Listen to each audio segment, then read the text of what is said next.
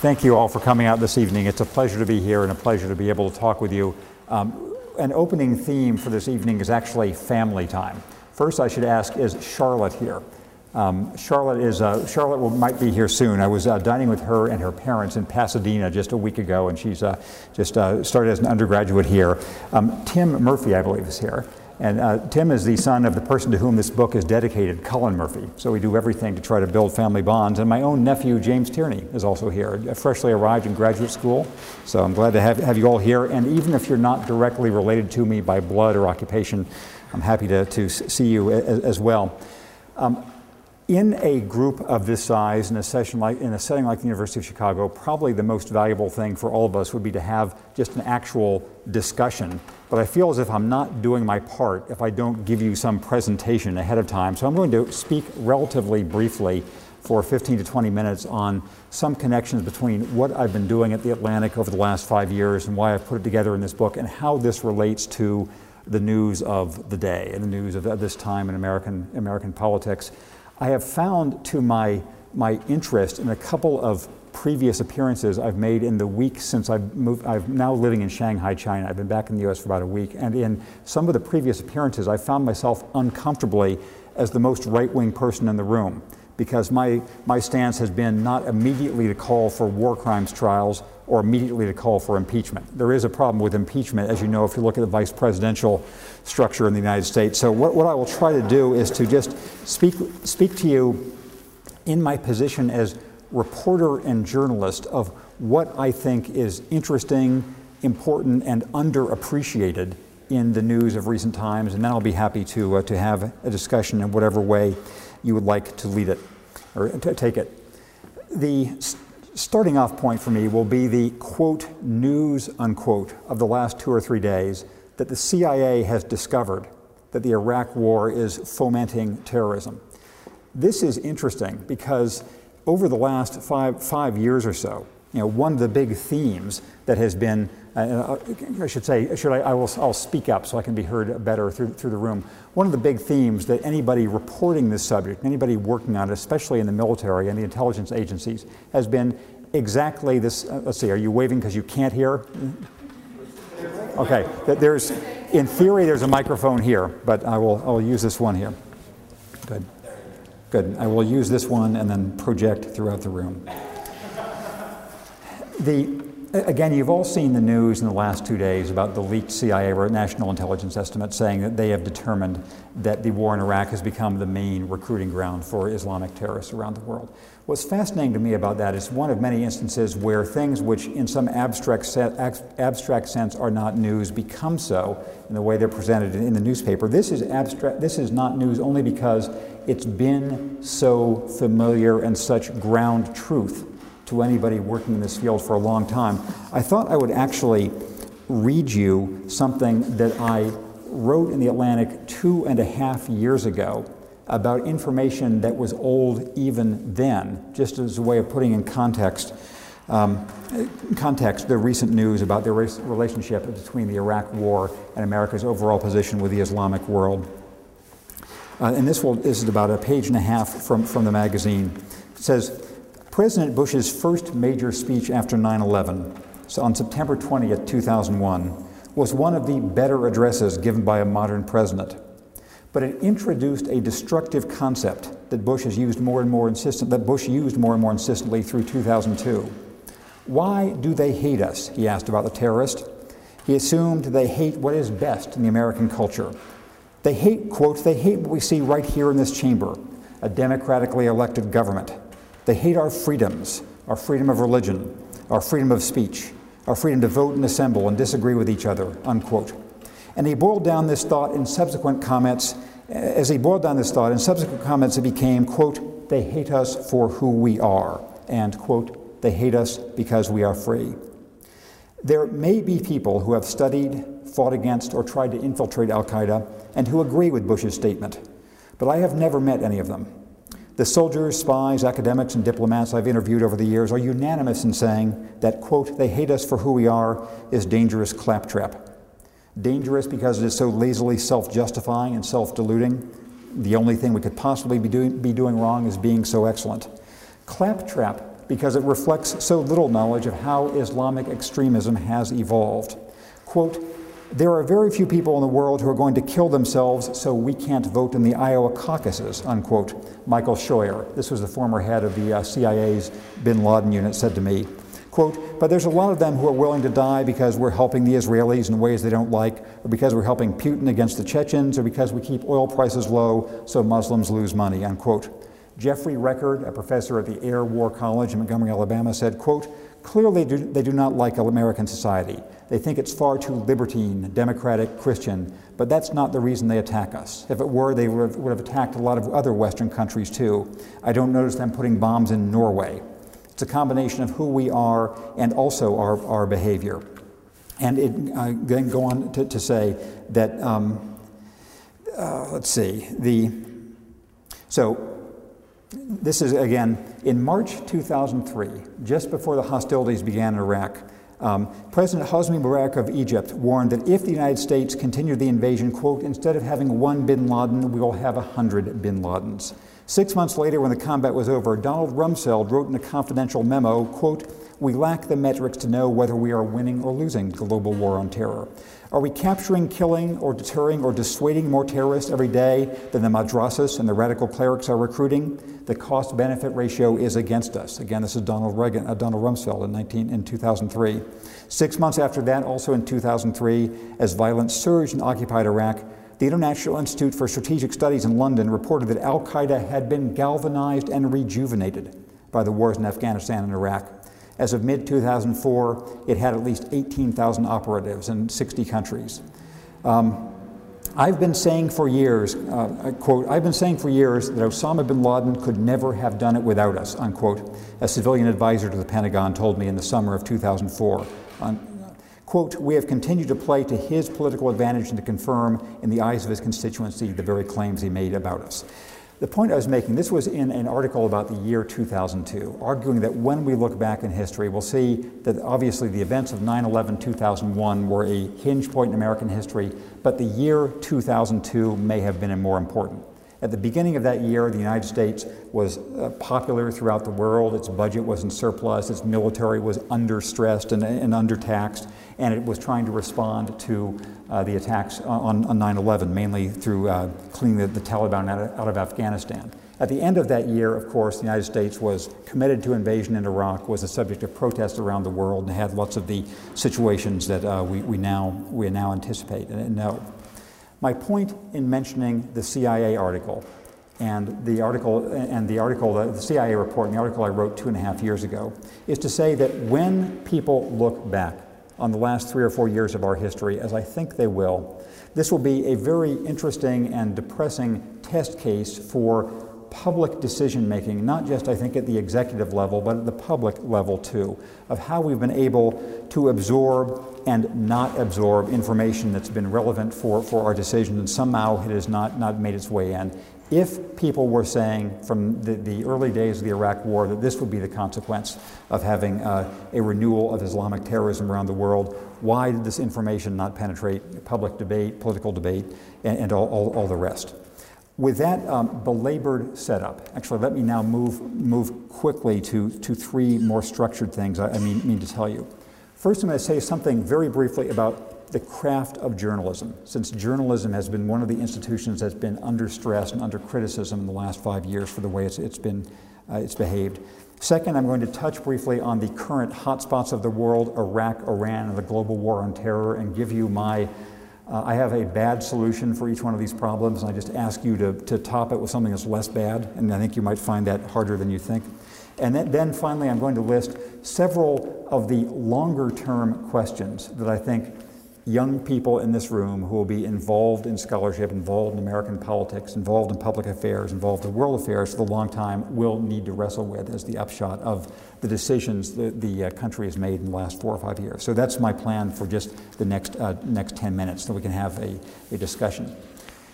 The reason I wanted to put 5 articles and probably 10,000 words of new material together in this book is I thought it it was a useful introduction to whatever kind of instant history we're going to be able to do of the decisions the country's been through in the last 5 years, but also because it illustrated something about the craft of journalism.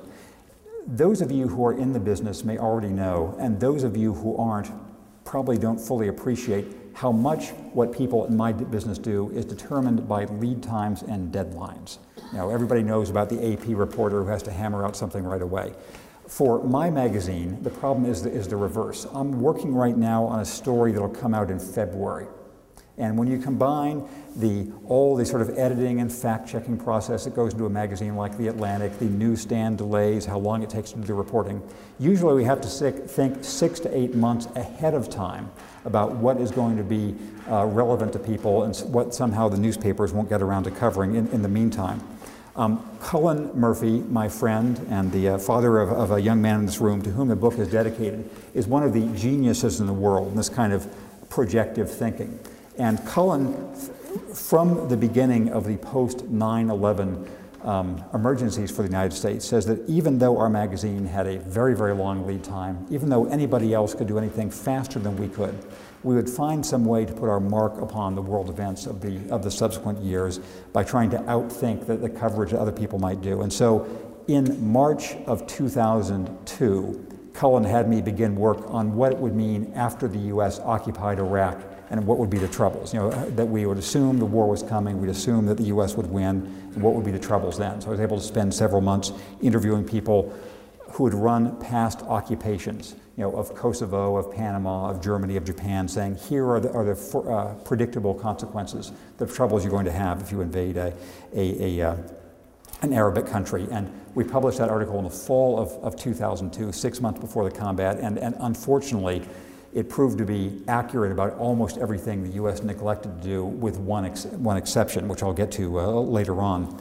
My point about the craft of journalism here is that magazines like The Atlantic were pushed into a certain kind of reporting that we thought the major newspapers wouldn't get around to doing because they'd be distracted by the news of the moment. The constraint, the failure that we live with at our magazine, and I think all the media lives with, is not simply the failure that has been much discussed and probably will be discussed in the next few minutes of why wasn't there more tough reporting before the war about WMD, why didn't the media stand up in various ways before the war to administration claims. That is an operational failure, and I'll go into it more with you if you'd like. The larger failure, which is difficult for those in the business, but all of us who are citizens too, is it's no longer clear that journalism has any hope of reaching people who aren't already ready to be reached by that various, by the outlook of a particular publication. When I was the age of the young people, when I was in college myself, it was the era of the Vietnam War, and there were institutions like Walter Cronkite in the CBS Evening News who, when he said things are going well or poorly, a lot of people listened and it had an effect. Now, as is well known, there are encampments of people, and it's very hard to know how a magazine that tries to be as dispassionate as ours can reach across barriers, how news organizations can. So among the failures of the media, and we'll come to them later, I think there's also a danger that I hope young people here can help solve later on of, is there going to be any grounds of authority and reasoned discourse anymore? Because it's a little depressing to think that there may not be. There probably is half the American audience which when it sees about the CIA report says, well, of course, we knew that for the last 3 or 4 years. And the other half saying, no, of course, that's completely wrong. We know that Iraq caused the 9/11 invasions. We know we have to fight them there, so we don't fight them here. And thus our discourse continues. That's my brief point about the craft of journalism. My survey of the trouble spots of the world and my précis of what to think about each of them proceeds this way.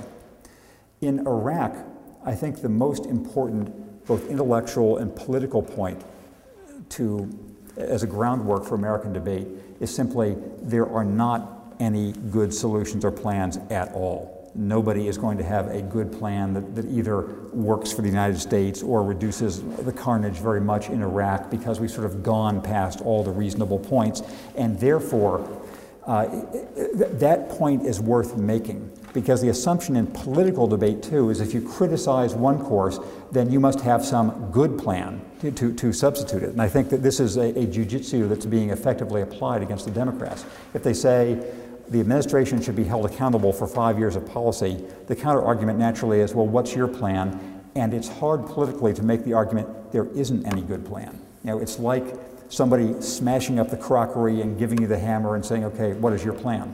You know, there is not a good plan at that point. My bad plan is the following. I don't think the Democrats should say this, but I think that actually the administration should do it if it had the national interest at stake. My bad plan is the United States should organize itself to get out of Iraq as quickly as possible, but it should not say so. It should organize itself mainly by throwing all its efforts into shoring up the Iraqi forces so that you don't have 100 people a day killed by car bombs and all the rest. We can't decently leave when the immediate impact is going to be an even greater surge in this civilian carnage. So here is the clearest way to understand the U.S. is not doing that now. The rotation schedules for the military are still essentially intact. If an advisor works with an Iraqi unit and develops some rapport, at the end of a year, the advisor is gone. And somebody new who doesn't know the people, doesn't speak the language is there too. The United States should make an emergency effort to train the Iraqi troops, but not say that it's preparing to leave, because then you start the clock running on the other side just waiting you out. So I can say more about my bad plan, but before you criticize it, you give me a less bad plan in a minute. On Iran, let me take you through, which I write about at some length in this book, let me take you through what I think is the relevant chain of logic, or chain of questions. I don't always imitate Donald Rumsfeld, but you know that he likes to ask rhetorical questions, so here are mine. First, does Iran want a nuclear weapon? Don't want a nuclear weapon? Of course they want a nuclear weapon. Anybody here, if you were on the governing council of Iran, would want a nuclear weapon. It's what great powers have. It's how the U.S. The U.S. has not invaded North Korea because it has a nuclear weapon. Iran would like to be in that position. Next question, would this be bad if they do have it? Answer, yes. Each country that gets a nuclear weapon makes it more likely that others will, so it would be better if this didn't happen. Question 3, can the U.S. or Israel prevent them by force from developing a nuclear weapon? I try to argue in this book that it's impossible, it's too late. There is not a way to militarily prevent Iran from going down this course. Next question, is there any way to prevent them? I think the answer is possibly, and this is the so-called grand bargain being pushed by the Europeans, a combination of incentives and threats that would make it more worth Iran's while to pause than to continue. Final question, what if that doesn't work? What do we do? I think then the least bad of bad choices for us is to rely on deterrence, containment, and all the other tools we use with Pakistan, with China, and with India, hating that prospect, but recognizing that there is not a realistic alternative to it. Again, you may have a better answer. If so, I await it. A final point on global war on terror, which is I have the last month's cover story of The Atlantic was a story whose headline was "We Win." And its essential argument was it was time to declare that the war against Al-Qaeda Central, the Osama bin Laden organization that actually attacked us, had gone well enough that they probably could not organize another huge attack, and that if we ended the permanent state of war, we would be more effective in containing the other Islamic extremist groups which are likely to persist for the very long run. I actually have been so the question, I think as an intellectual matter, it was impressive to me when reporting this article how little dissent there was about it among sort of the terrorism experts. The question is whether it's possible for America as a political community to have that complicated an idea, that we've won one battle, but we have a long time ongoing struggle. And I think there is a way if Americans behave a little bit more like Americans. Here's what I mean. When we think of national character, the old people in the room think of Humphrey Bogart or Gary Cooper or Jimmy Stewart, people who are calm under positions of stress. Slightly younger people may think of Gregory Peck and To Kill a Mockingbird, Clint Eastwood, whoever would be the current symbol. That's how America has not been in recent years. And if we were American in that way, I think we could calmly recognize a long-term problem and yet not go nuts about it.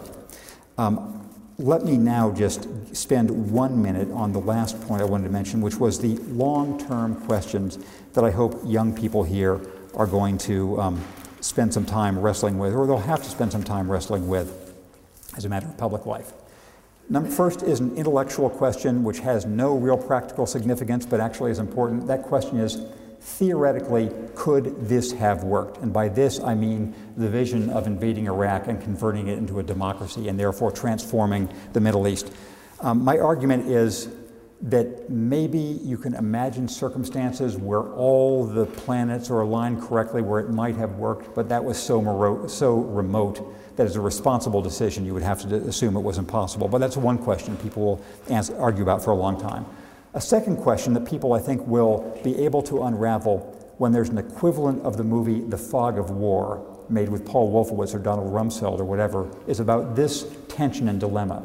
How, if the salvation of Iraq and conversion of it to a democracy was so fundamental to the administration, how could they have been so sloppy about it? How could they have given it 10th priority? How could they have had political hacks doing the administration in Iraq? Why did they pay no attention to actually making it work? I have some hypotheses about why they were as sloppy and cavalier as they were. I'll save those for later on. Another of the hard questions, which I mentioned before, involves institutions which have failed. The press, as I mentioned, in certain ways is failing to give us actionable information. Our political representative system obviously has had some problems. There was more disagreement in America about invading Iraq than the political system reflected when the crucial decisions were made. If the press is the way we learn about things we don't see firsthand, and our political system is how our views are expressed, and both of those have had some failures, that is a challenge for us in the long run. The next of these hard questions, and the next to last, involves how this episode in our history is going to affect the military. I'll explain to you later, if you want, why the military is effectively the peace party in the United States right now. The military is the main reason the United States is not likely to invade Iran, because the military is so resistant. The military is bearing a tremendous amount of is bearing essentially all of the stress of the United States during this era of, quote, war, unquote. How will the military look back on this era when it's about 1% of the U.S. population bearing 80 or 90% of the strain of being at war? Is that going to be a sustainable model in the long run? And how will junior officers look at their very senior officers, who they now feel are being compliant with political authority in the ways that also happened during Vietnam? The names Tommy Frank and Richard Myers are two of the generals who are most often mentioned in this connection. The final hard question, and I'll stop, we can have our discussion, is how are we going to avoid another huge swing of the pendulum in foreign policy? Here's what I mean. American foreign policy is by definition more difficult than that of almost any other nation because it has to contain two contradictory impulses. This is an idealistic, invented nation which has to stand for something in the world or it isn't itself, but it also is a practical nation. It has to meet its budget commitments. It can't have too long a sustained foreign engagement. And so usually what's happened is we go from one bank to the next. We have the idealism of Woodrow Wilson, followed by the real hyper-realism of the 1930s. After Vietnam, which began as an idealistic undertaking, we swung so far in the other direction that the United States was not able, to its lasting shame, to do something it should have done, which is to intervene against Cambodia, against the Pol Pot. And this was because it was inconceivable that the U.S. would send new troops to Southeast Asia. And at the time, there had been other genocides since then, of course. And so after an idealistic undertaking which is turning to ashes, what will be the result? I don't know. I hope it's not a swing to the other extreme again, because we do have lasting commitments. That is a 3 minutes longer introduction than I promised you, and so I will stop there. I'm going to get a glass of water, and now I hope you will tell me what you'd like to hear more of or different of, and I will be happy to engage you on that point. So that's my beginning. Now I turn it over to you. The question is, this is from an officer who was in Iraq training troops, right? Former officer. And I didn't spend any time training. Yeah, but you were in Iraq, and so what will there be a different intellectual and political climate if there were a hawkish Democrat in the White House in 2008? And actually the question were not if there were, but when there is a hawkish Democrat in the White House in 2008. One of the miracles of post-Vietnam politics is that despite the logic, the Democrats are both perceive themselves as, and are perceived by many of the voters as, weak on defense. You know, that Bill Clinton can angrily say 2 days ago, look, I did all these things, and George Bush didn't do it, and still, you know, that Republican politicians will run against Clinton being weak on defense, Kerry being weak on defense, and so there is it may take somebody like my good friend Jim Webb to speak for and represent the Democrats, as he's trying to do in the Senate in Virginia right now, to have some kind of plausibility behind the Democrats saying, look, we actually can make more effective defense decisions.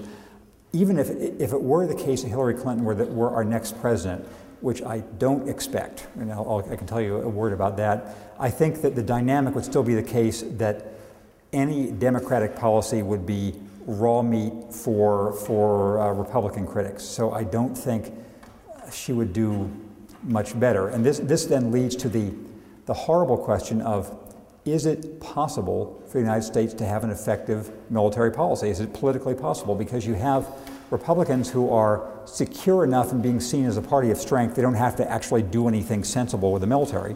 And you have Democrats who, on the whole, have been paying more attention to the operating realities of military force, but get beat up for it. So that is a puzzle. And I'll talk with you later about predictions for 2008.